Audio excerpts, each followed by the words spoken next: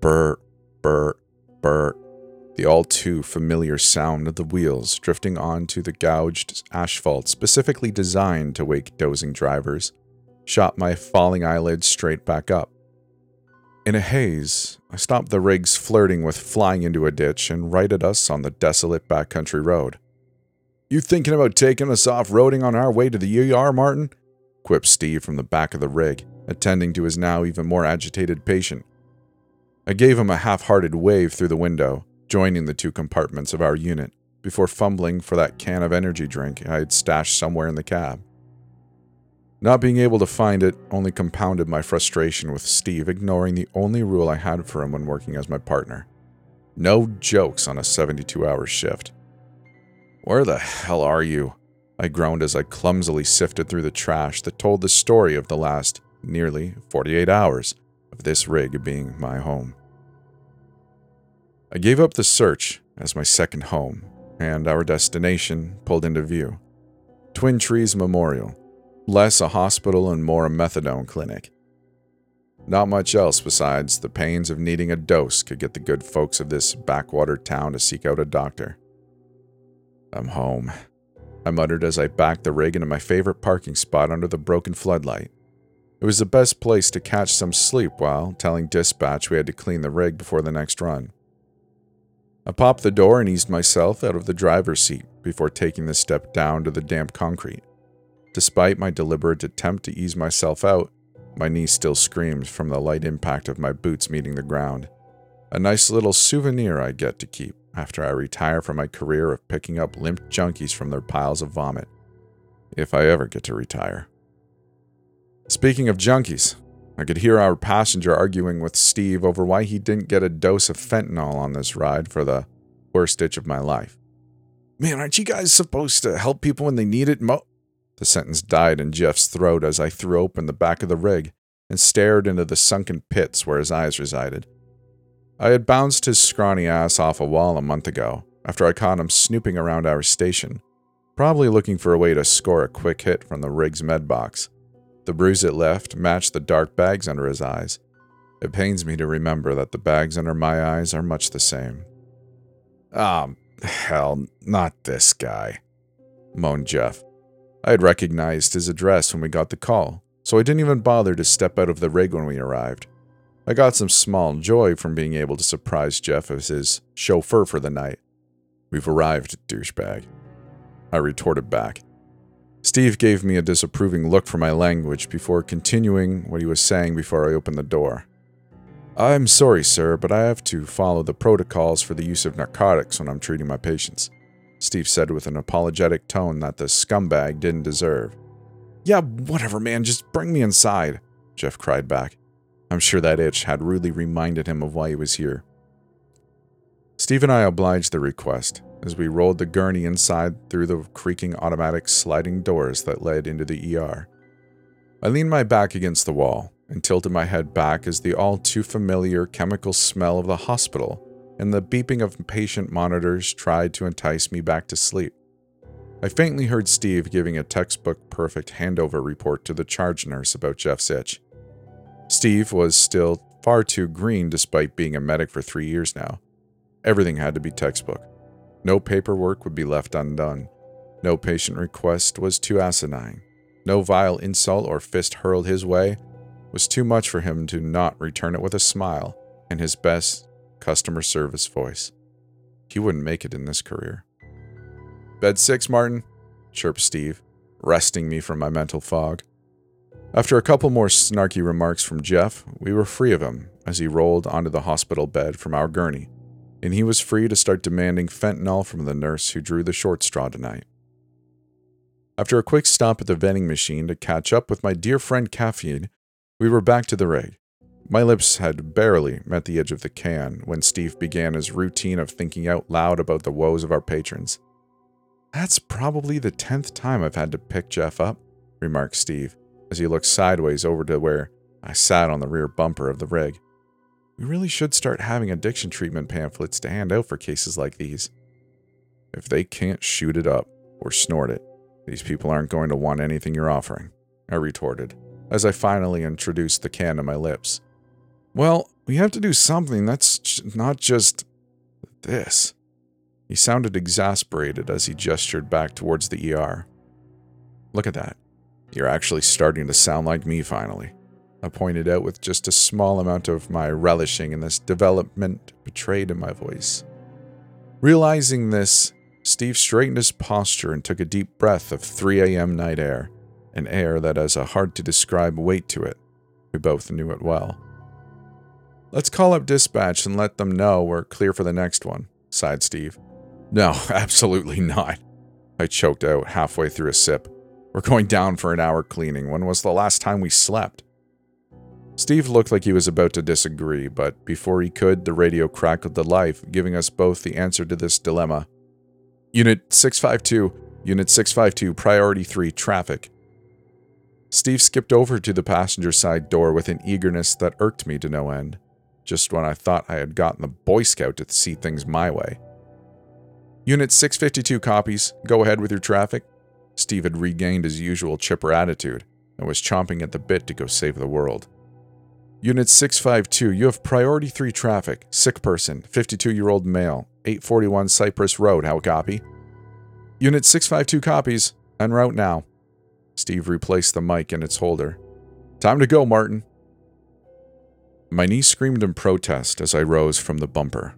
I started gathering my words to chew out Steve for not putting us out of service for this call when a thought struck me. Where the hell is Cypress Road? After a 20-minute expletive-filled drive, expletives provided by me, we reached the outskirts of town, and the answer to my question. A bullet-riddled and rusted sign marked our arrival at Cypress Road. I'd nearly blown right past the sign as it barely peeked out from the overgrown grass that surrounded it and the entire side of the road. You ever respond out here? Steve asked as he put down the county map that led us to the lonely strip of dirt that snaked its way out of sight into the trees.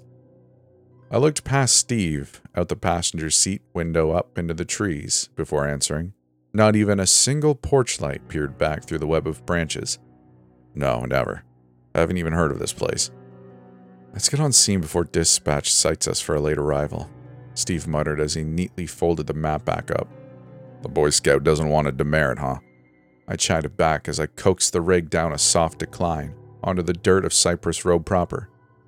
I stopped caring about the metrics of our calls when the company wouldn't replace our rig, which had become the second oldest thing at this company. Holding the title of oldest at the company was my distinct pleasure and simultaneous shame. Steve ignored my dig at him as he shifted in his seat and tried to catch a peek beyond the trees that bordered the gentle left turn I was easing the rig into. While I would have normally followed my philosophy of getting to the call sooner equals ending the call sooner, I didn't trust the combination of soggy dirt road and bald tires to not send the back end sliding into the even soggier forest surrounding us. It was another 5 minutes of gentle winding back and forth through this seemingly forgotten patch of forest before something other than the green and brown of the trees came into view. Tucked away on the left side of the road by about 100 feet were the burnt remnants of a trailer and an old Ford pickup with a sunset orange paint job. Only the 4 cinder blocks where its tires once were kept it from meeting the ground. The mailbox, standing watch at the edge of the road, informed us that this was 821 Cypress Road. 841 was still further ahead, but still nowhere in sight. As I turned my attention back to the road to continue our search, the radio came to life with a sharp hiss. Unit 652, what is your low... The radio traffic died out with a loud crackle, as abruptly as it had started. Steve picked up the mic and responded back. Dispatch, this is 652. Can you repeat your traffic? Silence. Steve quickly resorted to Old Faithful and gave the radio transceiver a healthy thump with the palm of his hand. Dispatch, do you copy? Steve enunciated into the mic. Silence. Before Steve could abuse the transceiver further, 841 Cypress Road made its presence known. The road ended abruptly, and directly ahead of us was a monument to stagnation. 841 was simply another trailer, but it had succumbed to rust instead of flames as its neighbors had. What was probably the stark white of its metal walls had decayed into a sickly yellow, pockmarked with holes of rust. Its face told the story of the apathy that consumed this forgotten road. Steve gave dispatch one more attempt before dropping the mic back into its holster. "Dispatch, this is Unit 652 in the blind. Arrived on scene." I cranked the wheel hard to the left as I prepared to back the rig up to the trailer. As I watched our approach to the trailer through our rear-view camera, something like an itch compelled me to look out the windshield. I couldn't see 841's neighbor anywhere. We had only made it another, maybe 200 feet past it when we arrived at our destination. Still, that charred husk and the crippled pickup were nowhere to be seen. The rig jolted sharply before I had much time to ponder what it was, or wasn't, seeing ahead of me. "Oh, mother!" I hissed, while gently feathering the throttle to get our rear right wheel out of the pothole it now spun fruitlessly in. Steve, now seeing our predicament, cautioned me, "Easy, man, easy." Before I could tell him to shut it, I hit the sweet spot and freed our wheel from the pothole. Not wanting to risk discovering another pothole, I decided that 50 feet from the trailer was close enough and threw the shifter into park. Me and Steve shared a silent glance for a moment. I'm sure, "Let's get this over with," went through both of our heads. With that, we both turned toward our doors, opened them, and stepped out into a gentle, silent breeze. I left the keys in the ignition and kept the engine running. It was a habit I developed from one too many times having to escape from a junkie patient that wanted to give me some new holes with a kitchen knife. Steve made it to the back of the ambulance first and popped open just one of the rear doors to grab our go bag. He had already closed the door and extended his arm to me to grab the bag by the time I reached the back. I accepted the hefty bag and lifted the strap onto my shoulder. We exchanged no words as we made our way toward that shadow of a home. The crunching of our boots on the dirt and the rocks on this excuse for a driveway took the place of any conversation. No, the night had too much tension for a chat, but the cause of this tension was eluding me. It wasn't until we had made it about halfway to the trailer and far enough away from the rig's engine that the realization hit me. Total silence. If it weren't for the foreign sounds of our boots on the ground and the hum of the rig, there would be complete silence covering everything.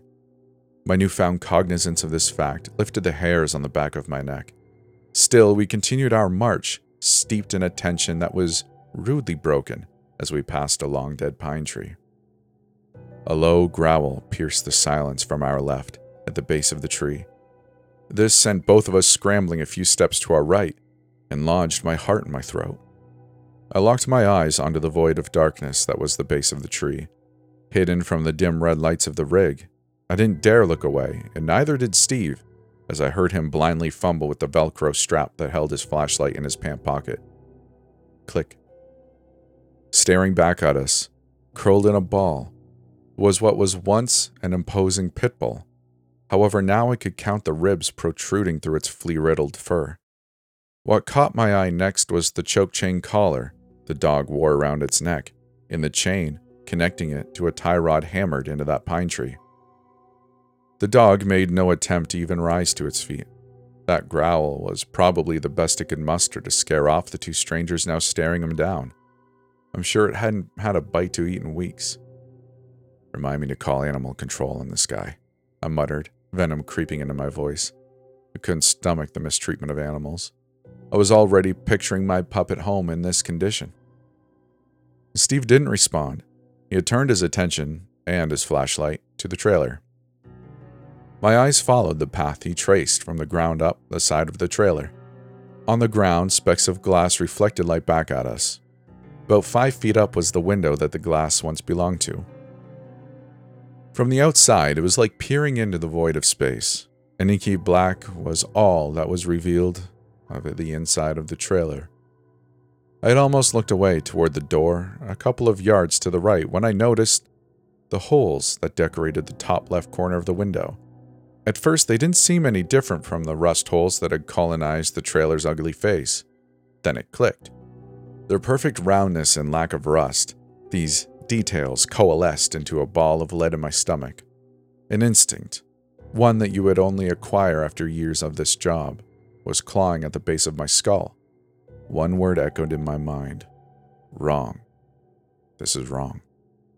Before I could voice my rising concern to Steve, I heard a heavy click and creak as he swung the door open and placed one boot on the rusted steps of the trailer. The Boy Scout hadn't even knocked first, still too eager to go save the world as always. "Hey, wait, kid!" I spat out as I rushed to catch up with him, pulling out my own flashlight as well.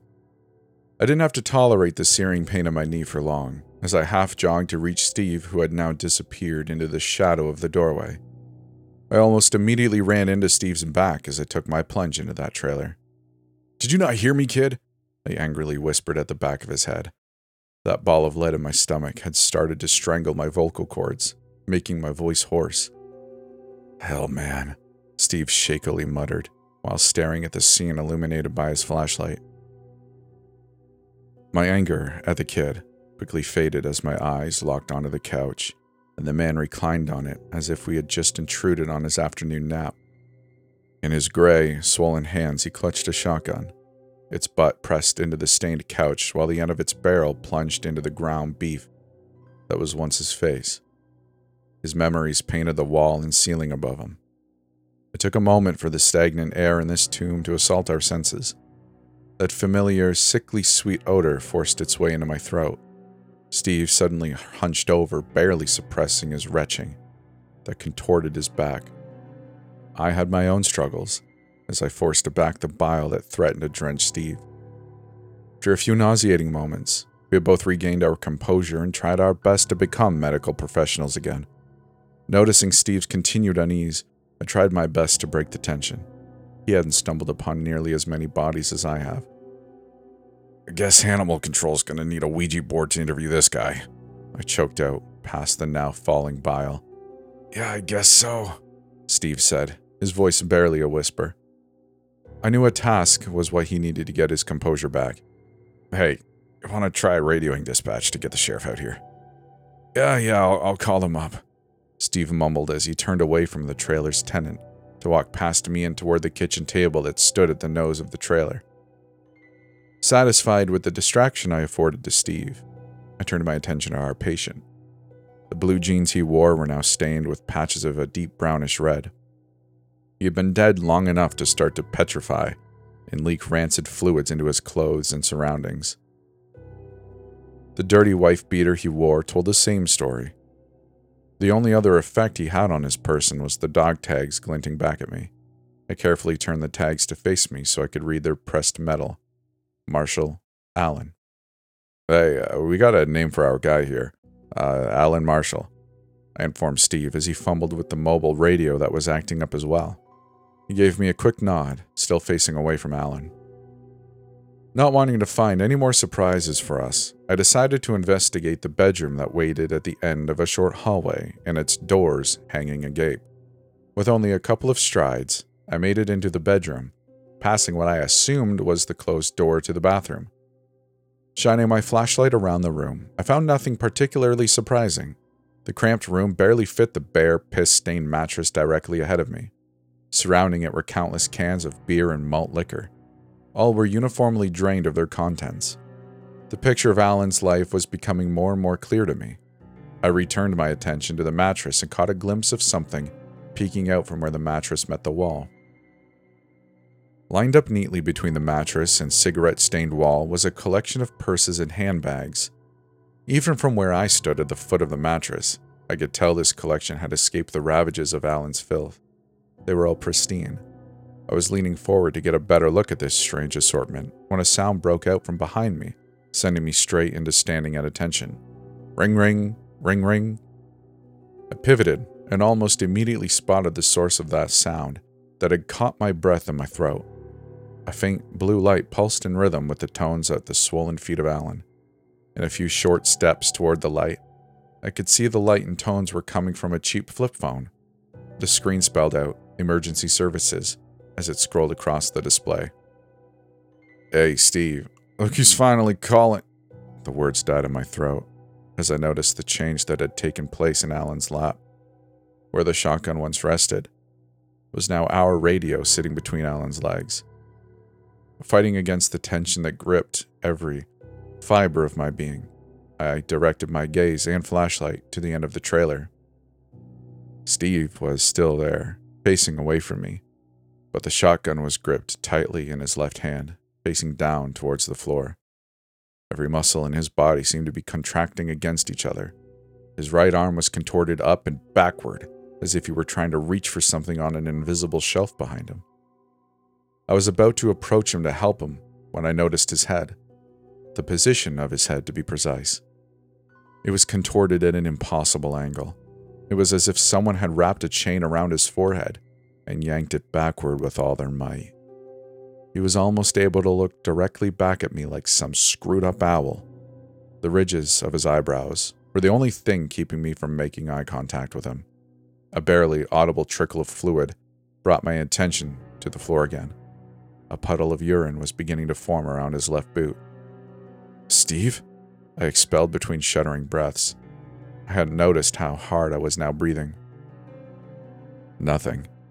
The silence outside had invaded the trailer. The only thing that held back this oppressive force were the breaths from my burning lungs. It was hard to tell due to my ragged breaths, but I don't think he was even breathing.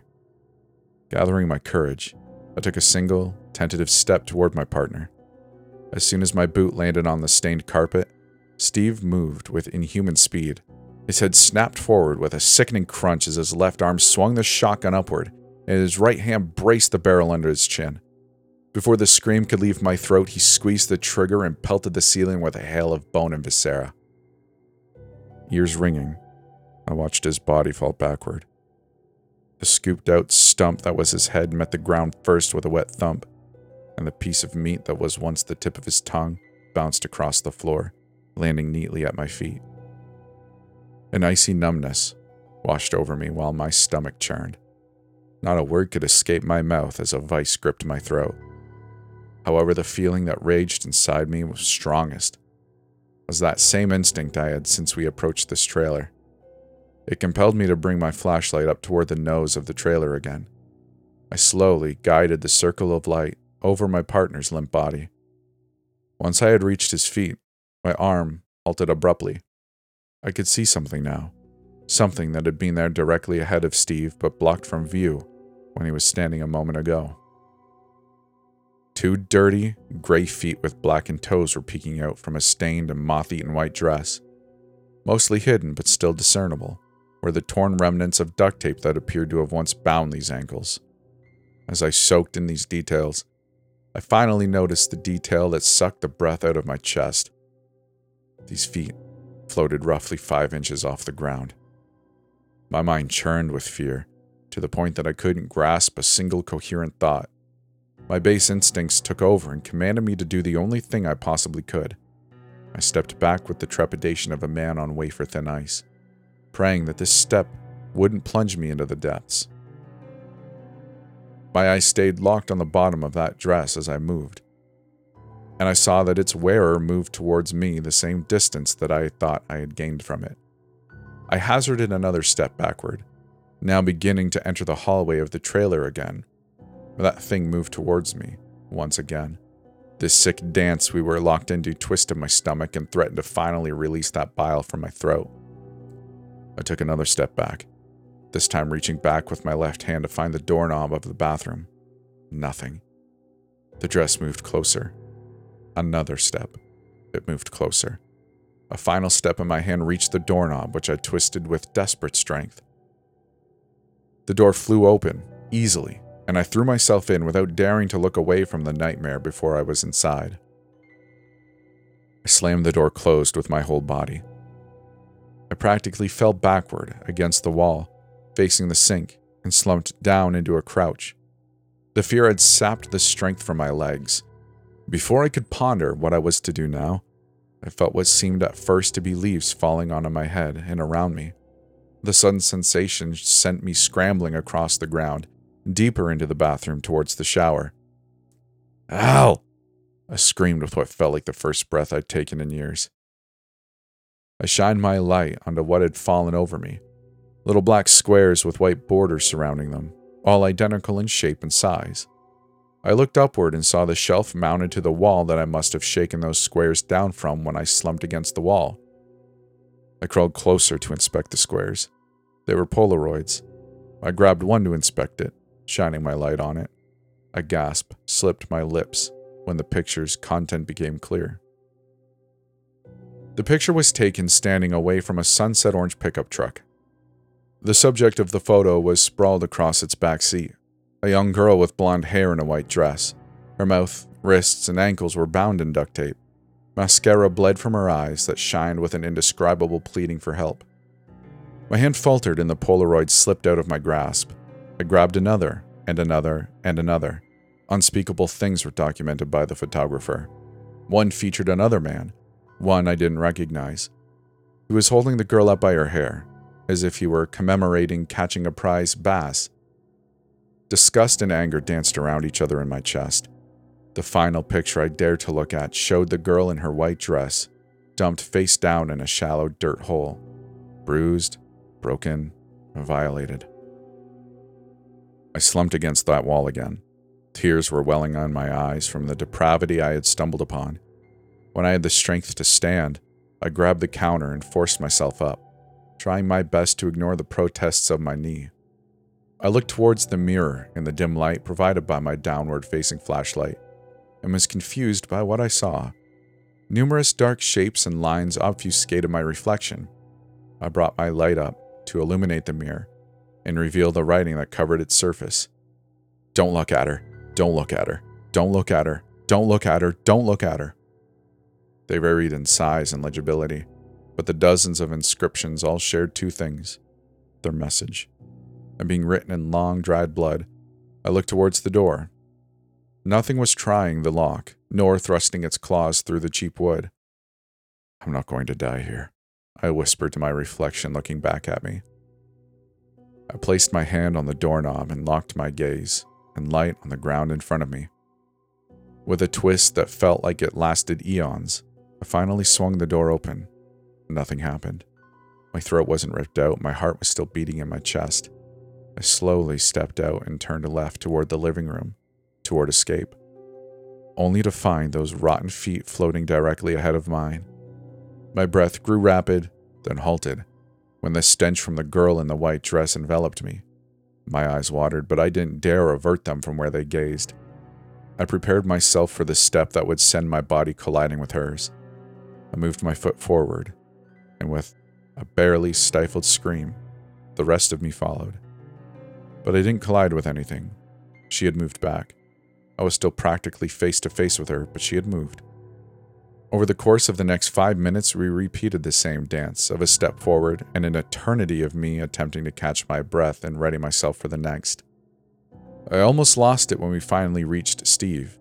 My knees nearly collapsed as I slowly stepped over his arm. I couldn't avoid stepping in the blood that had soaked the carpet around him. With 2 more steps, we were at the door that led to my freedom. I cautiously rotated counterclockwise to angle myself to walk backward out of the trailer. She moved in concert with me. As I placed my foot outside of the trailer, a leathered hand with blackened finger shot out and grasped my wrist. The black nail sunk into my flesh, and I involuntarily dropped the flashlight. "Stay." The hollowed and withered voice beckoned to me. My eyes still locked on the ground. I struggled in her grasp. With a final, desperate wrenching of my arm, my wrist came free. Deep, burning lacerations wrapped around my wrist, but I paid them no mind. I was out. Still, I continued to walk backward while my eyes burned a hole into the ground. But she didn't follow. She stayed hovering at the doorway and soon vanished from my field of vision. With the light of my ambulance at my back guiding me, I continued my march towards escape. A whimper coming from my left, at the bottom of the dead pine tree, halted me. The dog. With several sidesteps, I made it to the dog. I gambled being bitten and fumbled around for the collar. I found the clasp and opened it. The dog moved with a surprising amount of speed for its condition, into the woods to my left, without a sound besides paws scrambling over twigs and dirt. With a few more steps, I also realized my freedom. I closed my eyes when my hand met the handle of the door. With a deep breath, I threw the door open, turned and jumped into the seat. I cautiously opened my eyes and looked around the rig. There was only me. I threw the rig into drive and raced away from that forsaken place. I nearly careened off Cypress Lane several times, but it didn't matter. Distance was the only thing that mattered. I don't remember the drive, or reaching the station, or all my coworkers asking where Steve was. Everything has been foggy since that night. The police asked me if I was on something, when they questioned me about the bodies found in that trailer the next morning. My answers weren't good enough for them. I spent the next night in county lockup. Even that far away from Cypress Lane, I found it hard to look at anything other than the floor. I was met with a surprise the next morning. They had worked overtime combing the trailer for evidence due to the strange nature of the crime. The lack of my fingerprints on the gun and the angle at which Steve fired it cleared me of most suspicion. Still, I know they're keeping a close eye on me. That doesn't matter much to me now. I'm dealing with a problem at home now. It's hard to get back to a semblance of a normal life after what I saw. It's not just about trying to feel normal again. It's difficult to get about my daily life and chores and taking care of my pup while I keep my gaze pointed at the ground. That dirty white dress hovers in front of me all throughout my house. She talks more now, too. Home. I want to tell you about a curse I have. It's not a loud curse. There are no magic sparks or green smoke. It's a very quiet curse. So quiet that I didn't even notice right away. The spell is cumbersome and rare because it has to be cast on yourself at least 9 times before it works. I've had it for a few years though, and I've done my research. It's called Hapa Mapalu, which can be translated simply as yesterday was better. It's quiet because we all have a lot of yesterdays, and most of us have a good deal of tomorrows. Who is to say how one day measures against another? Hapa Mapalu knows. That's who. One day the happiest day of your life will be behind you, and you'll never feel it go, floating softer than the wind. One day the sun won't be quite as bright as the day before, and the flowers will seem a little more gray. Did the sound of laughter always have that cynical ring to it? Did she always hesitate so long before saying I love you too? I thought it was my imagination at first, but since then I've seen it so many times, there can be no doubt. I know the look on their faces. If you don't know what I'm talking about, then try to imagine a dog that runs back and forth through the yard all day, chasing butterflies and its shadow and every passing scent along the breeze. Yet every night, someone pulls out one of the fence posts and moves the wall in a little closer, just a couple inches at a time, until the day the dog runs out of the house and into the fence which has crept so close. The dog can't run. It can hardly turn around. But why did it ever think it had space to run? And why does it miss something it couldn't have done? That's the way it has always been, and that's the way it will always be. Sound familiar yet? Hapa Mapalu knows. And tomorrow won't be any better, but people can learn to live just fine like that. As long as it's only a little bit every day, they can get used to it before it gets even worse. And before you know it, your body hurts all the time. Your food tastes rotten and life is as bad as it can possibly be. But that's not quite true, because Hapa Mapalu means yesterday was better, and tomorrow is yet to come. The cripple may look back on his limping days with nostalgia. You hardly notice how easily you draw breath until it begins to rasp through a throat worn, dry, and raw. You don't feel your skin until it breaks out in marks and sores, or pay mind to your sight until the shadows start playing tricks on you. I know I didn't pay her the attention she deserved until her heart was forever closed to me. But that was yesterday, and who knows what tomorrow will bring. Hapa Mapalu knows. If you could roll back the time, you'd hardly recognize the two of you standing together, you and who you used to be. And by the very end, it would be hard to recognize you were once a human at all. A mind is nothing but a reflection of the world that peers into it, and enough pain and bitterness and hate pouring in will poison any heart. And whether mind follows body or body follows mind matters not when both are driving each other inexorably into the monstrous, the abominable, the profane. You will feel so empty, ravenous, angry, aimed at those who had never had this curse to bear. And you will hate everyone who couldn't recognize you for who you used to be. They will treat you like an animal, and you will treat them the same, until one day your hunger gets too great and they will matter too little. You will lash out with all that suffering that has festered inside until you are empty again, and then you will need to feed. And you will chew, chew, chew, chew, chew, and never taste a thing. It seems each of us is unique in how we suffer until a certain point, and then we suddenly find that we are the same, no matter what tortured form the body takes, nor which loathsome obsession fills our thoughts. One day will be the end of our tomorrows, and we'll have all reached the same point. That's the day when I didn't just have the curse. It's the day I was Hapamapalu too. And that's it. That's the end. I've reached the worst day, and now I'm through. I'm on the other side, and the curse is lifted. And suddenly all my tomorrows are better than my yesterdays, and the rest of my life is just a game to see how much happier I can be. Then I can't wait for every day to show me what treasures it held secret from all my days behind. If you don't show up, who will ever know what those treasures could have been? Hapamapalu knows. Say it bright and clear in your head, loud enough for me to hear you. Hapamapalu. Nice, clean, crisp words. Hapamapalu. It's fun to say, and you feel your lips bubble together like a newborn infant. Because that's what you are, you know. You're a new beginning. And now that you've said the name 9 times, it's my new beginning too. Tonight is the night I lost my mind and found something better. It's the night I found you to take my place. I did not fear death, even in my final hours. I can't say that I had no regrets, but I know of no other actions or circumstances in my life which could have led to a greater serenity at the end. At peace with myself and the world around me, I slipped into that final sleep I did not expect to wake from. I believe I can tell the exact moment when I died, because it coincided with a vague sensation of falling in every direction at once. I watched something like a kaleidoscope of my body being left behind from every angle as the world folded in on itself.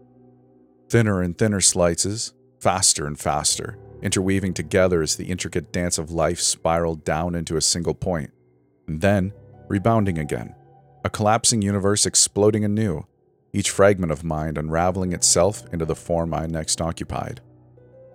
I was young and strong again in my new body, and the verdant garden was bliss to behold. Every luscious plant around me grew in perfect symmetry without the slightest blemish or rot, and the branches of every tree fit perfectly into place with the others as though puzzle pieces locked together.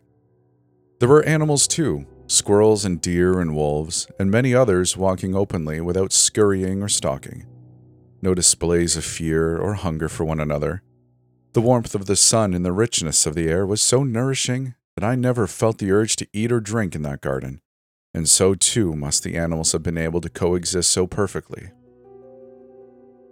Some of the creatures spoke to me, or at least they spoke to one another, and I found no barrier in understanding them. The birds sang with contentment, and I found the song so much more beautiful than any on earth, where they must have often been warning of danger or defending their territory from rivals. There was one thing that bothered me about the way they spoke to one another, though. Each knew only their happiness in the moment, and none showed the slightest thought about where they came from or how this place came to be. I began asking the animals, but though they stopped and listened politely when addressed, they grew agitated when I persisted on the existential question that drew my curiosity. Their answers were always evasive, suggesting pleasant things that I might do, and when pressed, always returning to the single, unequivocal rule of this place. I could go anywhere or do anything that I liked, so long as I never sought out the person in charge. If it was simply a matter of their reverence and respect, then I think I could have accepted such an answer. The way they spoke unsettled me, though, seeing such peaceful animals become fearful as they warned me away from such pursuit. Hair rising on the backs of their necks, snarling faces, darting eyes, each utterly terrified by the notion that I would want to meet such a being. It did not make sense to me where such fear could be coming from in a world so far removed from death and pain and want. I could not rest with the idea of living eternally in terror of some unknown beast that ruled the land.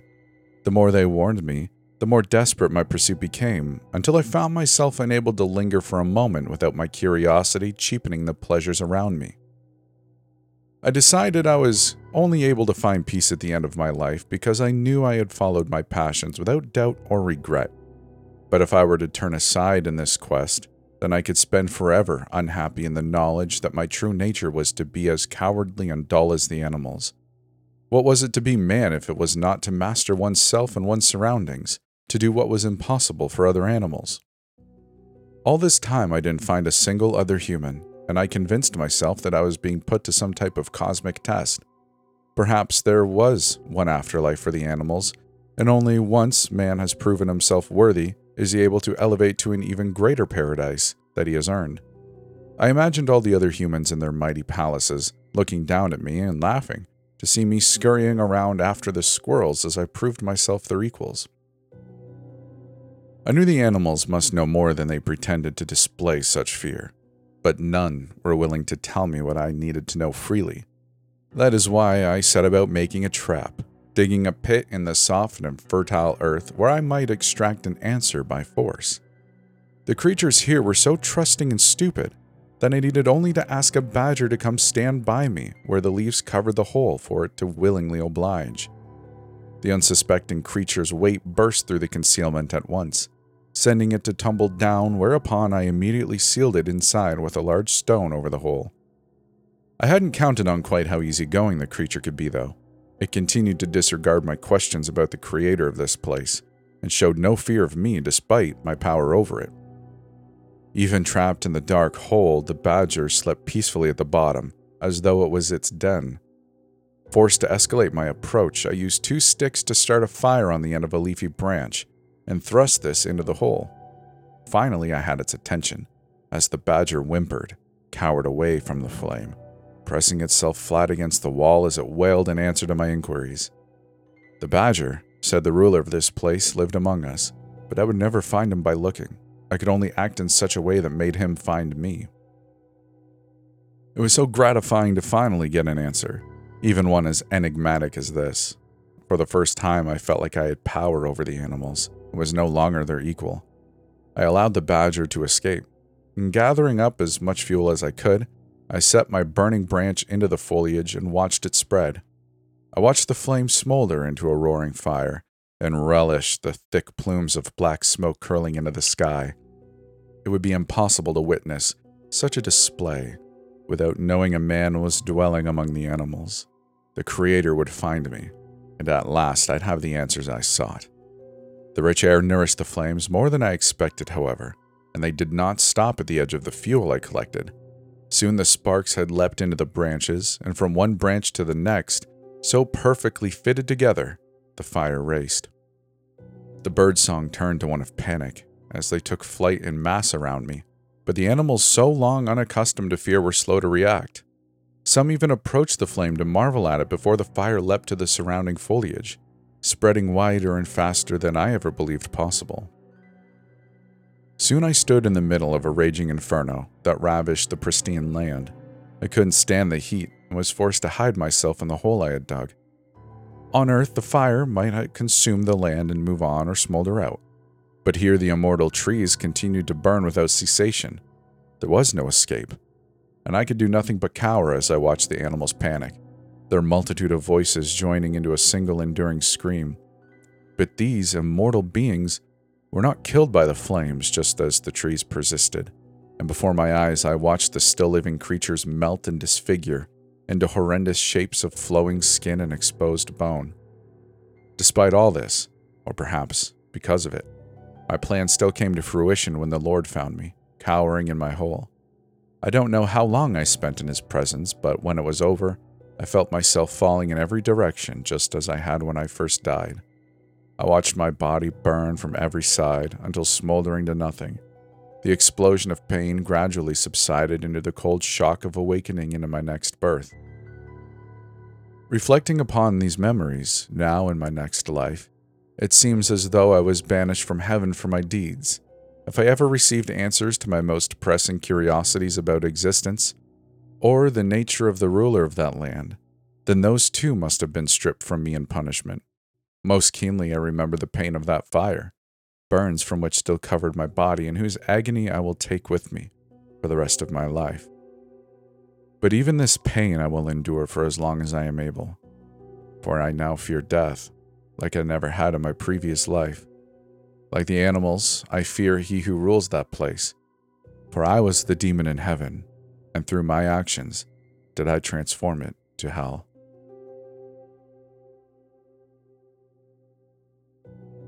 Something strange happened to my brother, Alex.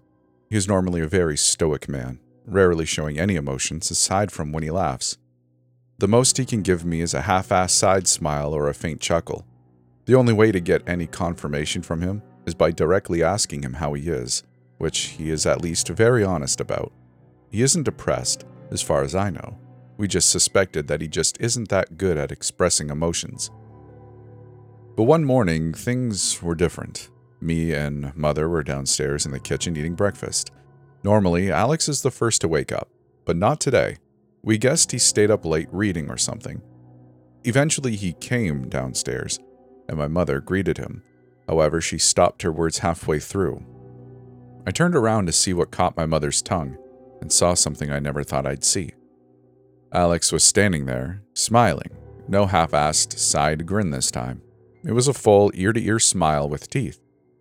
It was a normal smile, but seeing it on Alex's face, it felt much more significant than it probably was. It shocked me, and shocked my mother just as much, like it was the first time we saw Alex smile. It took a few seconds of minor disbelief for my mother to finally ask him what he's smiling about. "Hey, I'm just happy," he told us with the same smile on his face. Part of me wanted to be glad that Alex was showing a face other than the blank one he normally gives us. It was a good look on him, after all, but something about it was off-putting. Alex may have appeared happy, but he didn't make eye contact with any of us. He just stared right between us like each of his eyes were individually tracking us. His tone of voice wasn't any different from his normal tone. Upon closer inspection, it certainly didn't match his face, almost like he was pretending to be happy.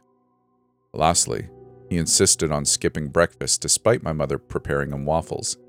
He told her he wasn't hungry before grabbing his bag, his keys, and walking right out the door while wishing us well. "You probably met a really cute girl yesterday," my mother suggested.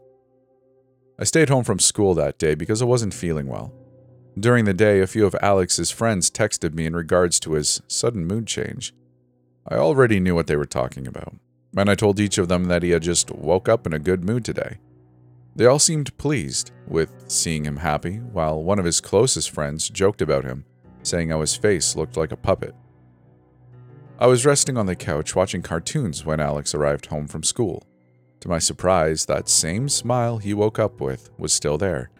I even saw the glint of his pearly teeth from where I was lying down.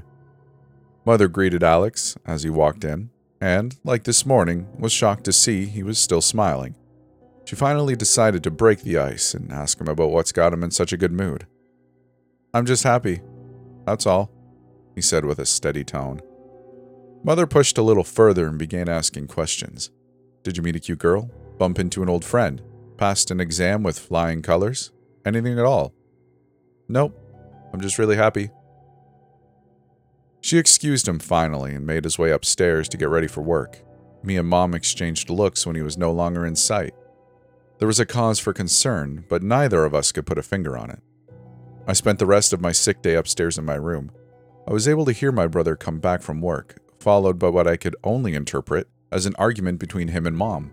It wasn't loud, but there was some obvious emotionally charged back and forth between them. Later, I heard Alex walk upstairs and enter his own room, followed by Mom yelling, "I don't want to see you for the rest of the night." When I came downstairs to see Mother and ask what happened, she spoke as her head rested in her hand. "He was sent home early from work. His manager told him that he was making customers uncomfortable with his creepy behavior and smiling." Days went by, and the same pattern repeated itself. He was still smiling every time I saw him, and when I wasn't looking, I could assume he smiled still. I would say that I was getting used to the smile, but in all honesty, there was something that was making it hard to accept. I couldn't even get an answer out of him, since all he would say was that he was just happy. It all changed one day. I got back from school after I started feeling better and saw that Alex wasn't downstairs.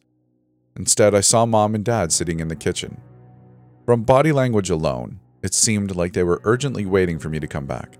Before I could ask where Alex was, Dad held my hand and talked to me. "Son, go to your room." It took me by surprise. "Why? Did I do something wrong?" "No, but please go to your room and wait for us." I could tell from his tone of voice that it seemed urgent, so I obliged and walked upstairs to my room.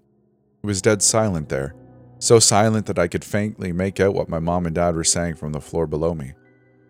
"He attacked me. Is he sick? They just tore." I couldn't get anything else but simple words, but longer words and sentences weren't intelligible. I tried to listen closer to them, but I ended up picking up another person's voice instead. "Hey." I heard it from outside my room. "Hey." It sounded familiar. "Come over here." I picked up the tone and voice of Alex from where his room was. It was muffled as it passed through several walls as it came from his room to mine. "Let me show you something." I stepped out of my room to investigate, praying that if I could see Alex, that he was okay. I tiptoed out so that my parents didn't hear me and made it to Alex's door. I peeked through the door to find out. "Brother, I'm happy. I'm so happy, brother." Alex stood in the very center of the room, eyes staring directly at me. His smile was ever present, way beyond just grinning from ear to ear. The corners of his mouth were torn and broken, pushed apart by the new rows of 1,000 teeth. It reached from one side of the room to the opposite, looking more uneven the further from his head it extended. His lips stretched beyond what they should be able to, clipping and breaking like old paint on rotting wood. There was no way to tell how he kept his smile from falling, aside from some apparent struggles. I could sense a growing pain from him through the crack of the door, a silent cry for help being masked by an impossible emotion. It was at that moment when I passed out. Probably from shock, but I couldn't remember. I woke up on the floor right in front of Alex's room. The door was wide open. The window in his room opened and Alex was no longer inside. I heard the stomping of my dad rushing upstairs with my mom following him. Mom helped me stand while Dad searched inside Alex's room, then my room, then the bathroom, then their own bedroom. It was clear that wherever Alex was, he wasn't in our home anymore. As of writing this, it's been several weeks since Alex went missing. We tried to go to the police, but the trail ended up cold. Mom and Dad are still clearly shaken up from what happened and have been extra attentive to me and my health as a result. I can't lie when I say I was pretty shaken too, but I'm not so scared of what happened to Alex. It scares me more to think about where he is now and what he's doing with that sick, twisted smile of his.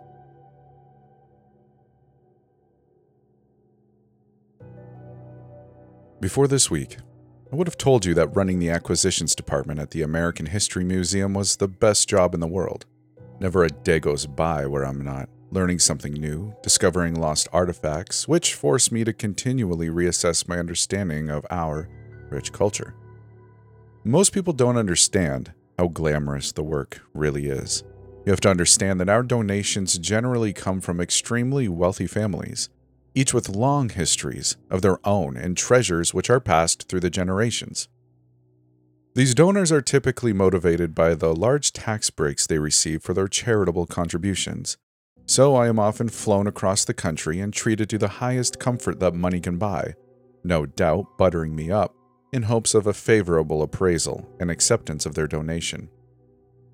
When I accepted the invitation of Mr. Colomny's estate, I had every expectation of the luxury and finery befitting the Tudor-style mansion depicted in the enclosed photograph. From the steep gable roof to the elaborate masonry and embellished doorways, the residence itself was a relic of the unimaginable wealth with which the plantation owners once ruled the southern countryside. Mr. Colomny was there to greet me at the end of his cobblestone driveway, hands in the pockets of his pristine white suit, a golden chain dangling from his breast pocket, silk around his neck, and a beige fedora with a roguish tilt. He might have stepped straight out of an oil painting from the era. He was gracious to help me with my bags and show me inside, incessant welcome and gratitude spilling from his mouth with a heavily accented drawl. I followed him from room to room, keeping careful tally of everything he was willing to part with. Dark wooden furniture from the West Indies, ornate Baroque chests of drawers, exquisite colonial paintings. He breezed by each of them, as though they were hardly worth the effort of describing. All the while, he continued gesturing me onward, with an almost conspiratorial hush to his voice, promising a prize that he guaranteed was unique to his collection. Everything I saw was of impeccable condition, seemingly untouched by age or refurbishment, at least until we reached the worn wooden doorway where his intention was most fixed upon. Opening this with a flourish, he led me inside to a bare and dilapidated room. Once painted red, the humidity in the air had long since stripped all life and color from the walls, to leave the most dreadful pale streaks and blotches around us. The sole furniture was a splintered three-legged stool, the sole occupant a small brown-skinned boy sitting atop it. "Oh, he's held up well, hasn't he?" Mr. Colomny said, puffing out his chest with pride. "They don't usually last more than a year, you know. The skin discolors something awful and starts to stretch and peel away. It's been over 100 years since he's died, but he still looks like he could jump up and skip around, doesn't he?" I'd never seen a taxidermied human before, and I didn't feel qualified to comment on the condition. He was right about how real it looked, though. I had the most unnerving feeling that the boy was looking right at me, and that if I were to turn away for a moment, I might find him in an altogether different position. A clear stitching was visible in the dark skin, which ran up one side of his body, disappeared into his curly black hair, and emerged again on the other side. His eyes were made of glass, but a stern judgment still lingered in his furrowed brow, as though he knew exactly what had happened to him and blamed me for his fate. "Would you like to know the secret?" Mr. Colomny pressed with a hot whisper down the back of my neck. "Why the skin stayed so fresh?" He waited for a moment, and continued without the least bit of encouragement. "Even modern taxidermists couldn't preserve someone this well, because they all make the same mistake. They'll wait until the subject is dead to begin the tanning process." Mr. Colomny rolled back on both of his heels, puffing out the gold on his chest, and looking immensely pleased with himself. Then, to address the shock and disgust on my face, he added, "But don't worry, it was all perfectly legal. The boy was my family's property, after all. It's better than what could have happened to him. Now, wouldn't that be an interesting exhibit in your museum?" Still too shocked to address the macabre sight, I professed interest in returning to inspect the rest of the house. Mr. Colomny became indignant, though, insisting that this was his rarest and most valuable possession. I told him directly that our museum would not feature such a disturbing display, visibly angering the man whose voice quivered when he next spoke. He told me that he would give nothing to any museum with such a selective view of history, and that I was no longer welcome in his house. I was only too happy to oblige, grateful for the cleaner air outside that vile room. I left Mr. Colomny on no uncertain terms and returned to my museum empty-handed, telling nothing of the incident and doing my best to put it out of my mind entirely. That should have been the end of it. But not a week later, I was in my office preparing for a meeting with Professor Horvat of New York's Natural History Museum, when someone began to hammer on my door. Before I could welcome my unexpected guest, the door opened and I was confronted with Mr. Colomny once more. I don't believe he had changed his clothes since the day I had seen him last. His white suit was dull and stained with yellow sweat, his hair unkempt and greasy. Too surprised to protest, I backed away and made room for him as he entered my office, dragging a luggage cart behind him. The object on the cart was concealed beneath a white sheet, but by its size and shape I could easily guess that the boy was seated underneath. Mr. Colomny ducked back into the hall for a moment to ensure his discretion, then returned, closing the door behind. "What are you doing here? Get out! Get out!" I insisted, but he only shooed me away with his hands before sitting heavily before my desk. His face was flushed, as though he'd been running, and he seemed to need a moment to catch his breath before he could speak a word. "Look, maybe if you scheduled an appointment I could work something in this afternoon," I said, trying my best to sound reasonable, although I was trying to think of excuses to cancel, even as I said it. "As it is, I'm already expecting—" "You've got to take him," Mr. Colomny interrupted with passion. "I can't have him in my house anymore. Not for another night. I won't." Already I could hear voices and footsteps in the hallway outside. The thought of being caught by Professor Horvat with this wretched thing in my office was too much to bear. "There's a storeroom on the right," I replied, automatically. "Hurry now. You can leave it there for the time being, but you must retrieve it this afternoon. Do you understand? And don't think about skirting off either. I know where you live, and will have it shipped back at once if you do not return." He thanked me profusely, and together we wheeled the cart into the adjoining room. There were more questions that I wanted to ask, but there was already knocking on the door, and there was nothing that could be done. Professor Horvat entered, regarding Mr. Colomny with surprise and perhaps even revulsion, as my disheveled visitor pushed rudely out of the room. The sudden thunder of footsteps outside indicated that he was running as soon as he got the chance. Fortunately, the meeting was otherwise undisturbed, and none of my colleagues were wise to the fact that the taxidermied boy sat concealed in my storeroom. It was no great shock that Mr. Colomny failed to return that afternoon, but I was caught up with other appointments and didn't have a chance to dispose of the boy that day.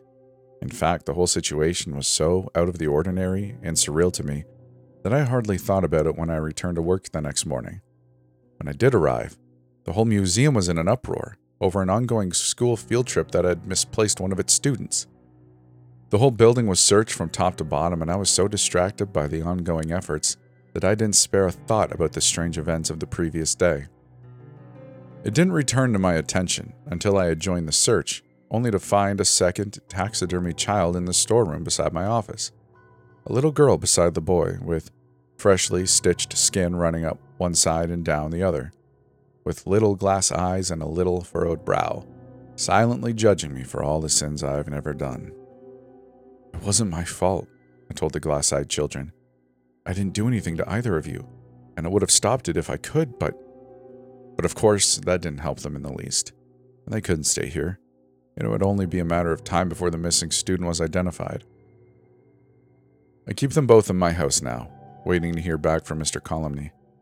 The house I visited has been sold already, and I can't exactly ship them back to the innocent people who live there now. I know I should burn them, or bury them, or chop them up, or throw them in a lake. I know I shouldn't feel guilty for what happened to them, but I can't even hide them in the closet without feeling ashamed. Instead, the boy is sitting at my kitchen table, the girl propped up beside the dresser in my room. I didn't do this to either of them, but I know that if I treat them poorly, or ignore how they suffered, and I find a third has joined them one day, then that one will really be my fault, and that would be as bad as stitching them up myself. So I wish them good morning and good night. I read to them from the paper, and I keep the light on when they're alone in the room, and I wait for the day their brows are smooth and I catch them smiling again."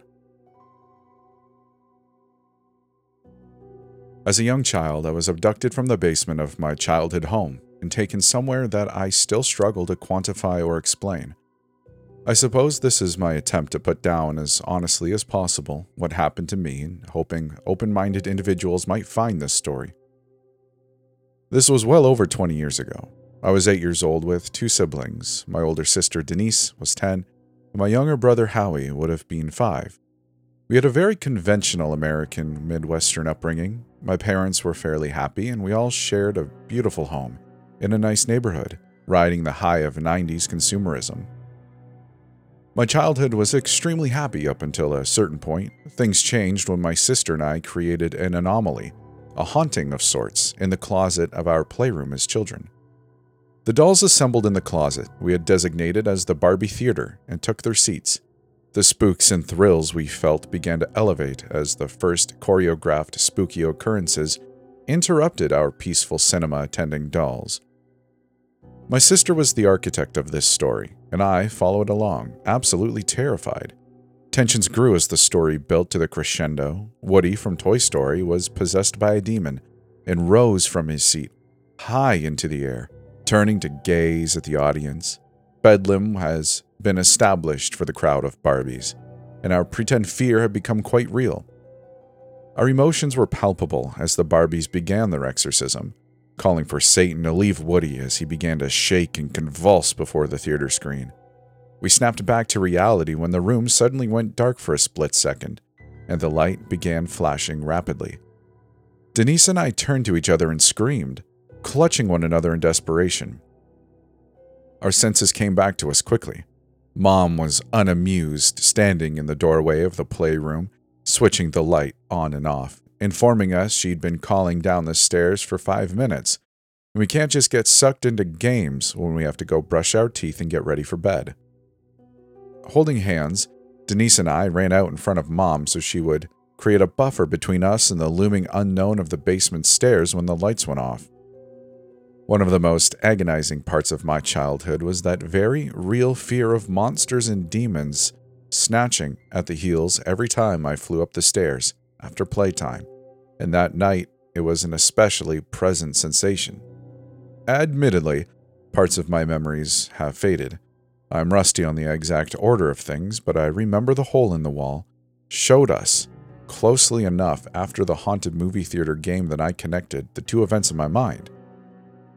Denise and I made a spooky story for the closet, and a few days later, a spooky dark hole showed up in the wall on the other side of the closet. It just made sense to me. Howie actually noticed the hole first. I got home from school and Mom asked me to get Howie from the basement where he was playing. Going to the stairs, I looked down and saw Howie was hunkered into the corner that was a few feet from the bottom of the stairs.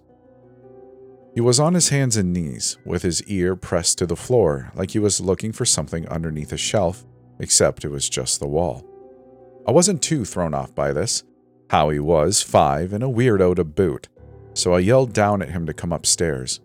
My mother said from the other room to actually go get him and not to just yell. Rolling my eyes, I made my way down the stairs to Howie, who was still not acknowledging me in any way. When I got to him, I placed my hand on his back, and he jolted like he was startled. I asked him what he was looking at, and he got up off his hands, and while sitting on his knees, he pointed to a hole in the corner. It was about the size and shape as if someone had ripped the corner off a playing card and traced it out.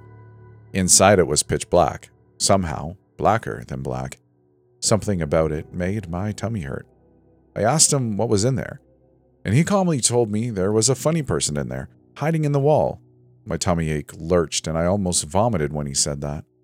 I'm sure an adult would have written that off as childish imagination, but as a child with an imagination myself, I immediately took him at face value.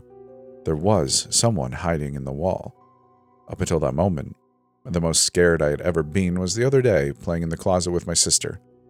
More scared than when a thunderstorm took out the power and a tree branch broke through my bedroom window. More scared than sneaking behind the couch while my parents watched Interview with a Vampire last Halloween. The moment Howie said what he said, that became the most scared I'd ever been. Every fiber of my being was screaming to get away. I grabbed Howie by the arm. I could hear him complain, but couldn't understand him through my adrenaline. It felt animalistic. I ran up the stairs, dragging poor Howie behind me. I slammed the basement door and ran to Mom, Howie still in tow, and began wailing to her about a man in the walls downstairs. My mother was completely confused. I had been fine just a minute ago, and she had been downstairs numerous times throughout the day doing laundry, and had noticed nothing awry. I was finally able to calm my tears enough to explain to her what I found Howie doing, and what he had said about someone in the walls. She laughed and explained that was impossible because it was a basement, an unfinished basement to be exact. She explained to me all of the exterior walls were cement brick with dirt on the other side. The wall to our playroom was just wood and drywall. There was only a few inches of space, definitely not room enough for funny people to hide. She tried to reassure me by going down, but as soon as she walked towards the basement door, I began to wail again. Seeing that wasn't going to help, she made me a snack and had me sit and watch cartoons with Howie and Denise. I was beginning to relax by the time my dad came home. We had supper and Mom told Dad about the hole in the walls downstairs. Dad was a contractor, so he felt quite confident doing the repair. He used a moisture meter to ensure a leak hadn't caused the hole. When a water source had been eliminated as the culprit, he figured one of us had kicked a hole in the wall and did not want to fess up, so he patched the drywall. Good as new. With a reassuring kiss on the head, he later told me he had it covered and that he checked and there was no one in there. I slept peacefully that night, and over the next few days, the discomfort I felt while in the basement waned slightly. I still refused to be down there by myself, but Denise and I almost always played together, so it was rarely an issue. until Denise had to go to the bathroom one day. I wanted to go up with her, but we were in the middle of creating an easy bake oven convection, and she wanted me to stay to watch and make sure it didn't burn. I felt great apprehension and told her we could unplug the oven and then plug it back in when we got back. Denise called me the B word. Baby. My pride was devastated, and my fate was sealed. I committed to my easy bake vigil, and Denise was up the stairs, leaving a very heavy silence in the playroom. I tried to keep my mind occupied, reading the directions on the box for the cake mix and then fussing around with a random Barbie. A feeling like I was being watched appeared suddenly in my consciousness. I dutifully tried to ignore it as I felt my heart beat faster and my discomfort grew rapidly. I threw myself harder into my Barbie fussing, dragging that useless plastic brush over her tangled locks, wondering what was taking Denise so long. Behind me I heard a noise, like a light click or a tap. I froze over the easy bake, my eyes wide. I had definitely not heard my sister come back down the stairs, and Howie wasn't even in the house. I heard the sound again. It was coming from the closet. A brief description of the closet. It's unfinished, lined with particle board. It was maybe 6 feet wide and 3 feet deep. It had no doors. We had play clothes and some winter clothes hung up for storage. Underneath that were some boxes stacked up, and the other half of the closet was a jumbled pile of toys and stuffed animals. It had only been maybe a week since we cleared it out for the doll theater, but it was packed full again. I was absolutely petrified, and I wanted to run away, but the closet and the door were on the same wall, so I would have to run closer to the closet to leave, which freaked me out. The sound continued from behind me, and as if I was under the Pied Piper's spell, I felt my head turn, leading my eyes to see what was producing that noise. When the closet came into my view, it took me a moment to see through the visual noise of the clutter and find the source of the tapping. My mind processed what I was seeing and I began to scream uncontrollably. Feet and legs were underneath me before I was even aware I was moving, fleeing, flying up the stairs, screaming. I couldn't stop screaming. And when I had turned around and looked behind me in the playroom, sticking out from under the hanging clothes and jackets was a black, skeletal hand, almost like a mummy, pinching a Barbie, high heel between its fingers and walking the shoe across the boxes. Howie was right. There was someone in the walls. Dad and Denise went down to investigate for me, and they were unable to find anyone. Later that night, though, Denise came into my room with her hands behind her back and tears in her eyes. I asked what was wrong. Without saying a word, she produced her left hand and opened it. A mint green Barbie heel lay in her palm. I immediately felt very uncomfortable, and I asked her if that was the one from her jewelry chest. She shook her head and brought out her other hand and revealed an identical mint shoe. Denise explained the second one was the one from her bedroom. The first one she had found on the boxes in the basement closet. And we were both incredibly scared. Denise having a lavish doll and wardrobe situation, we only had one pair of mint green heels, one of which we both knew I had lost during a road trip at a McDonald's in Georgia last year. It had caused a huge fight between us, because those heels went perfectly with Denise's favorite doll dress, and she had melodramatically stored the other shoe in her jewelry box as a sign of reverence. Yet, here we sat with what felt to us like extremely convincing evidence of supernatural occurrences we could not yet begin to rationalize. We didn't even discuss it. Denise stayed in my bed with me that night, and I honestly think we hardly slept. We were so afraid. After that, we avoided the basement at all costs. It had always been a little spooky down there, but it had quickly surpassed the creepy tolerances of little girls that wanted to play with dolls and host story time for their stuffed animals. We'd planned recon missions ahead of time for toys we wanted, begging our parents to come down with us while we snatched the toys we needed that day and fled back to the safety of the upstairs. My mother is a neat freak and didn't appreciate our messy and toy-cluttered bedrooms, so that coddling did not last long. We were allowed to keep a streamlined collection of toys upstairs, but the rest had to be returned to the playroom. Denise and I were still so scared of the basement that we chose to stop playing with the majority of our toys. We pursued other endeavors, reading together or practicing gymnastic tumbles in the yard or watching cartoons. I had done a very successful job skirting around the basement and had not gone down there alone since the night I saw the hand. I had hardly been down there at all, even with a chaperone. That changed one cold and bitter November morning. Mom was very busy, as both Denise and Howie had gotten really sick. She had been running around all night taking care of them, and that morning she had Howie in a cool bath trying to get his fever down. She was on the phone with the doctor in the bathroom. I could hear the gratitude and relief in her voice when they could get Howie in as soon to see the doctor. Calling me into the bathroom, she explained that she knew I was scared of the closet downstairs, but she had to watch Howie and needed me to go into the basement and get their coats out of the closet. My initial reaction was to balk and protest, perhaps too vehemently. Mom called me the B word. Brave. My fate was decided.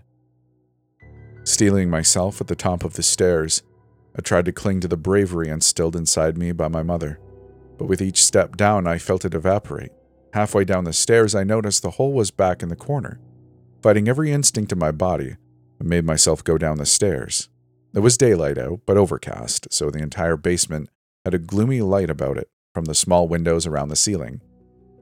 I didn't like the way it made the shadows look inky and mysterious.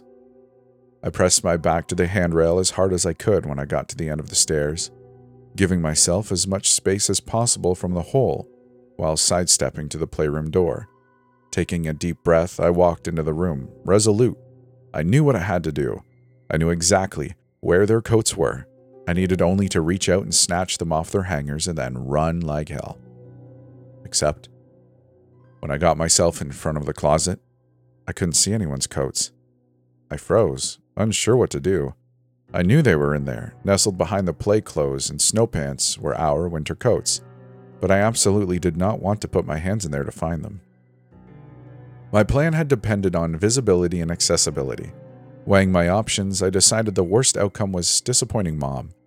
I gingerly reached out and tugged on the hem of an old bridesmaid dress, guiding it out of the way, feeling slightly more emboldened after not seeing the hand appear.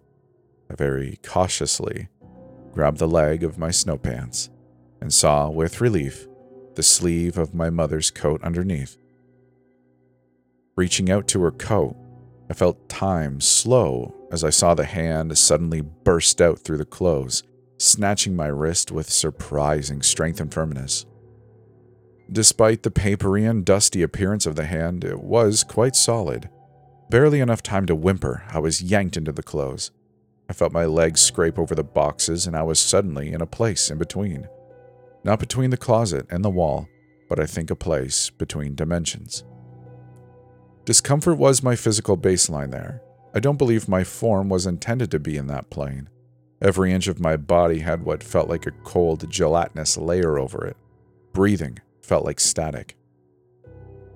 Despite my physical discomfort, my fear quickly dissipated. My emotions were muted, placidity dominated. I could only feel the faintest flutter of curiosity about where I had found myself. Any worry or anxiety felt like it was floating 10 feet below me underwater. Keeping any train of thought became challenging. Slowly, my eyes adjusted to the darkness of this place, and pinpricks of light appeared throughout the never-ending darkness, like stars in the sky. The closest thing to me looked like a hole in the wall. With dreamy bemusement, I realized it was the hole in our basement wall. The light was enough to illuminate the figure that had dragged me here, and that's exactly all it was. Just a figure. Humanoid, completely black, featureless, not even eyes. It looked more like a silhouette than a solid being in this realm, compared to its charcoal appearance outside. I then became aware that I wasn't beholden to gravity, and I let myself drift away. The figure drifted with me. Although I didn't mind them as much here, they didn't seem as scary now. Dreamily, I headed towards the nearest light above me and looked through the hole, gazing suddenly into a scene somewhere in Asia. It looked like a sweatshop, rows of women hunched over wearing sewing machines.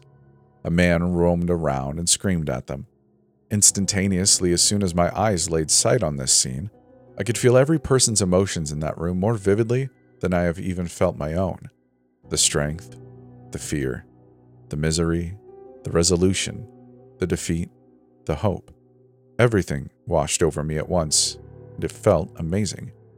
Pure, unadulterated human emotion. Even the bad was intoxicating when experienced this way. After a while, I let myself float onward to the next light. This hole opened in a hospital room somewhere in the world. The people looked white, but I couldn't understand what they were saying. I didn't need to know the language as the scene was universal. A very pregnant woman was in the process of giving birth, the father by her side and the doctor and nurses surrounding her at the bottom. I watched and felt everything in the room, as that new life was brought into their world. The exhaustion and pain from the mother wrapped in unbridled joy. The acute stress and self-assuredness of the staff as they rushed to monitor the baby and mom. The relief from the father that his family was safe. The sheer love of the parents as they looked down on their newborn. The confusion and pain of the infant that couldn't understand his shockingly cold and bright surroundings. Onward I moved from that vignette, towards a new light. This one was much dimmer. It was a fairly dark bedroom, but you could tell it was daylight outside from the light around the window. A woman was lying in bed. I could hear her crying. More impactful, I could feel her sadness. And this was an old sadness. Despair and pain hung like incense in the room. That one I didn't understand at the time, and I floated on, my silent companion following close by. So on and so forth. I journeyed through this space in between, witnessing and feeling an unbelievable range of the human experience. I saw the mundane and the glorious. I saw crimes and acts of violence that would bring the most grizzled homicide detective to their knees. Yet none of it seemed to disturb me. It all washed over me like dreams. The power and clarity of the emotions while viewing was juxtaposed sharply to the dullness of my current reality. Yet it never felt voyeuristic. It simply was. I'm not sure how long I drifted through. Occasionally, other figures like my companion would pass by. That was the only time they held my wrist to stop my travels, waiting until the stranger passed, although the others also felt benign to me. The holes sometimes opened up into cracks or openings in walls or ceilings. Sometimes it was through an item. Looking around one room, I could see in the reflection of a mirror that I was gazing in through the eyes of a porcelain doll. After a while, I became aware of a distinct melancholy I felt while gliding in the void space, when I wasn't distracted by other people's lives. I raised my hands to my face and saw in the dim light my fingers were beginning to turn black, like my companion, whom I was starting to think of as a friend. We shared a sort of understanding despite never saying a word to each other.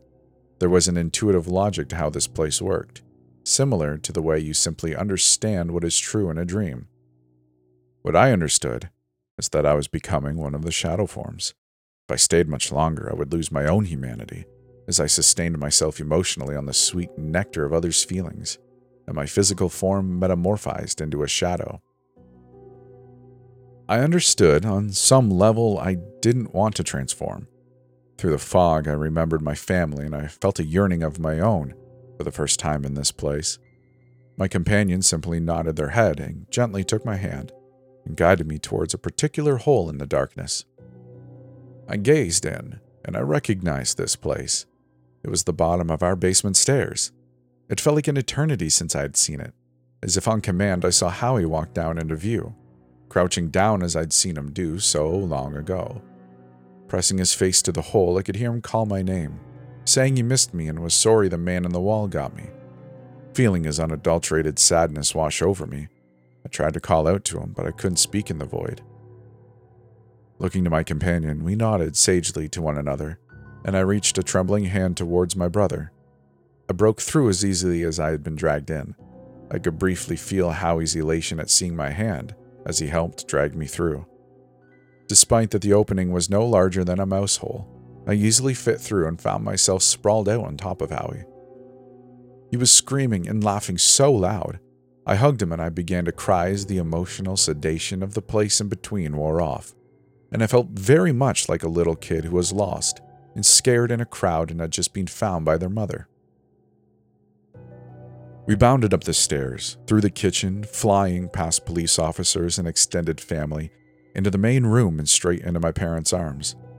That hug with my mom and dad and Denise and Howie was the greatest thing I have ever experienced. Looking up, I noticed a skeletal finger reaching out and wiggling at me through a small hole near our fireplace. I let out a little smile. I knew my companion could sense my gratitude for reuniting me with my family. The next few days were a blur. I was dehydrated and borderline hypothermic when I was taken to the hospital. I lost the big toes on both feet and the tip of both my middle fingers to what the doctors diagnosed as frostbite. Otherwise, I was fine, and the police questioned me for hours about where I had gone. I lied through my teeth and told them I didn't know and couldn't remember. All I could remember was being cold and that it was dark, and then suddenly, I was back downstairs. Police completely demolished our basement looking for evidence of a hidden prison my parents had kept me in, or a pipe or abandoned well I could have fallen in. At the end of the day, they were more puzzled than anything, and the official police report of my disappearance and discovery basically dictated I got lost and came home on my own a few days later. I could tell it really bothered some of the police. They were worried there was a child abductor on the loose and that I was too scared to say anything. But even at my age, I had the sense to realize they would never believe the truth. Everyone believed Howie was still sick and fever dreamed of me crawling out of the hole. When I asked him about it a few years ago, he claimed he remembered it as a dream he had. Denise is the only person I've ever told my story to, up until writing this story. While I don't doubt that she believed me, I think my story disturbed her more than whatever she had imagined happening to me while I was gone. She couldn't understand how I could be okay after witnessing murders and tragedies. How could I process that emotionally after feeling those extremes? I tried to explain to Denise the goodness I had felt in there too, about the baby being born or feeling a toddler's joy while dancing through a sprinkler or the old couple holding hands in a hospital room, feeling such love and warmth towards one another. It blazed like the sun. Eventually, I figured she probably would never understand. If it hadn't happened to myself, I'd struggle to understand. I moved on pretty quickly, yet I kept the experience close to my heart, using what I had learned to be a kinder and more empathetic person. Ever since then, every once in a while, I will catch a glimpse of a charcoal hand sliding out of a hole in the wall or a crack in the floor, and they wave at me or wiggle some fingers. I smile and wave back, letting my love radiate to my friend that had shared so much with me. I let them know life is good.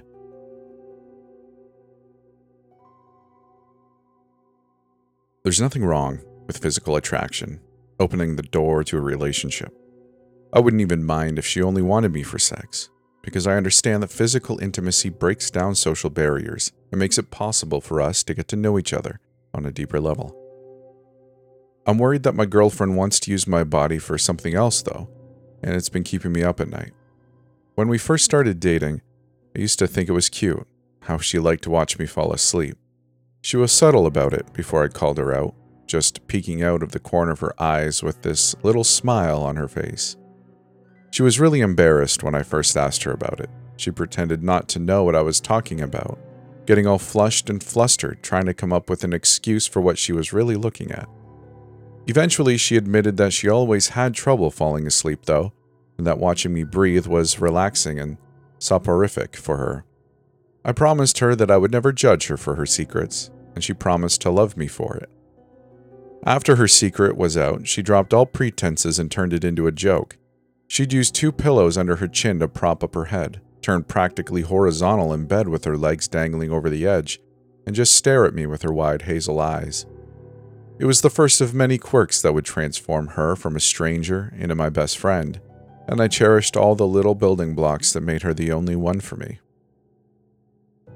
Then came the day I lost my job. It was honestly my own fault for a string of stupid mistakes, an order sent to the wrong person, losing a check I was supposed to cash, mixing up my schedule and showing up late. I tried to tell my boss that I'd just been fatigued and not thinking clearly, but I was ashamed about my blatant screw-ups and couldn't muster much of a defense. Part of me was even relieved because it meant I'd finally have a chance to rest and recover from whatever was making me so tired. Adding insult to injury, though, I had even more trouble settling down at night because I kept worrying about money whenever I closed my eyes. I didn't want my girlfriend to worry too, so I told her everything was fine. I couldn't fall asleep the first night after I was fired, but I closed my eyes and pretended, making sure to breathe slow and even to help her fall asleep beside me. After a while of faking it, I heard her rustle around and get out of bed. I peeked out of the corner of my eye to see her open the bottom drawer of her nightstand. I closed my eyes again and focused on breathing before she caught me awake. The last thing I wanted after a hard day was a midnight conversation about the future. A few moments later, and I felt her climb back into bed. Pretty soon I started feeling this brushing, tickling feeling on my ear. My first instinct was that she suspected I was awake and was trying to test me, so I concentrated really hard on laying still and breathing slow. The tickling intensified to a persistent itch though, growing more and more powerful and intrusive as it moved deeper into my ear. I jerked upright when I couldn't take it anymore and swatted at the itch, expecting my fingers to close around a feather or whatever she was harassing me with. I didn't predict the hard mass of squirming legs like a centipede. I let go out of a dumbfounded shock. That was a mistake. It reacted to my touch by burrowing deeper into my ear. The sensation was now coming from inside my head, more than it was on the exterior. I tried to snatch at it again to pull it out, but something sharp stung my finger and I yanked away. Another mistake. By the time I realized what was going on, it was almost entirely inside me. My girlfriend started shouting, but I was so distraught that I couldn't process what she meant by, "Don't hurt it." I ran to the bathroom and turned on the light just in time to see the last inch of the creature kick and squirm and wriggle inside my ear. My girlfriend appeared behind me in the mirror, wringing her hands and averting her eyes. "What do you mean, don't hurt it?" I asked, her words finally getting through. The interior itching feeling was already subsiding, but I felt heavier and more tired than ever. "You had a bad dream," she told me. "Come back to bed." I wanted to believe her so badly. I stared into the mirror, at the reflection of her wide eyes, and all I could think about was all the nights she'd watched and waited for me to fall asleep. I turned without saying a word and pushed past her. She didn't try to stop me until I had reached her nightstand, and by then, it was too late. I pulled open the bottom drawer and saw a glass jar half buried amongst her socks and underwear. She tried to pull me away, but I managed to lift it out and look inside. At all the squirmy, crawling, bug-like creatures crawling around inside. At the two empty glass jars beside it, I sat and stared while my girlfriend's words washed over me. The lapping of cold water I was too numb to feel. "They aren't so bad. I've got them in me too. They need to be somewhere warm and safe, and you promised not to judge me. Why won't you look at me? They won't forgive you if you try to leave." The fire at my campsite was burning low when the stranger separated from the shadows to join me. The collar of his long coat was turned up against the chill, and his bony fingers clutched a rough rope leash, which extended behind him into the gathering night. "Howdy, camper," I grunted, barely taking my eyes off the comforting flames.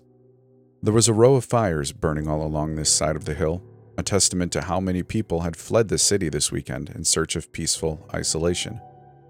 My old husky lifted her head to sniff the smoky air in the opposite direction of the man, apparently oblivious to his presence. "You lost or something?" I assumed he had just stumbled into the wrong campsite and would soon continue to his own plot, but he maintained his rigid posture at the edge of the light. I watched his hands lighten as the rope pulled taut, long fingers remaining clenched as it fell slack again. "You got a dog too?" I broke the silence again, shifting uncomfortably on my uneven stump. "Don't mind Ambus here. Her guard days are over. She's almost blind and won't hear a thing unless you say it's about food." Ambus perked up again, leaning into me as I scratched the thinning fur behind her ear. The man in the coat took a step forward and perched upon a rock about twice the distance from the fire that I was. His face was sour with pursed lips, the dark stubble on his face doing little to fill his sunken features. He gave a sharp tug on the rope, but it went taut as his animal resisted the effort. I could only distinguish his dog's silhouette in the shadows, but it seemed oddly lumpy and misshapen from here. The man pulled again, viciously this time like the animal was out of control. even though it was just sitting there on the ground.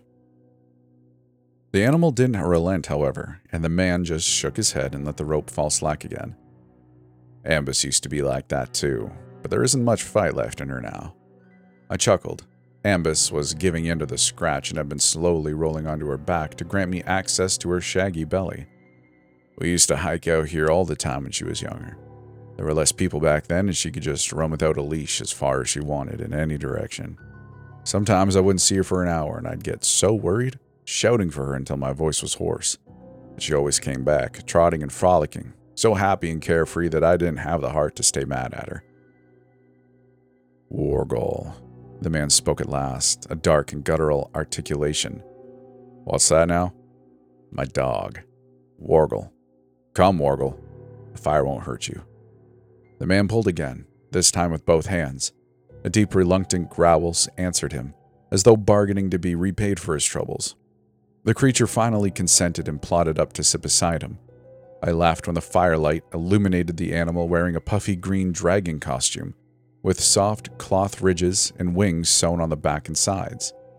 The black lab had narrow, yellow eyes, which indicated it knew exactly how ridiculous it looked. Well, no wonder he's not happy, I said. I'd be embarrassed to be seen in that getup too.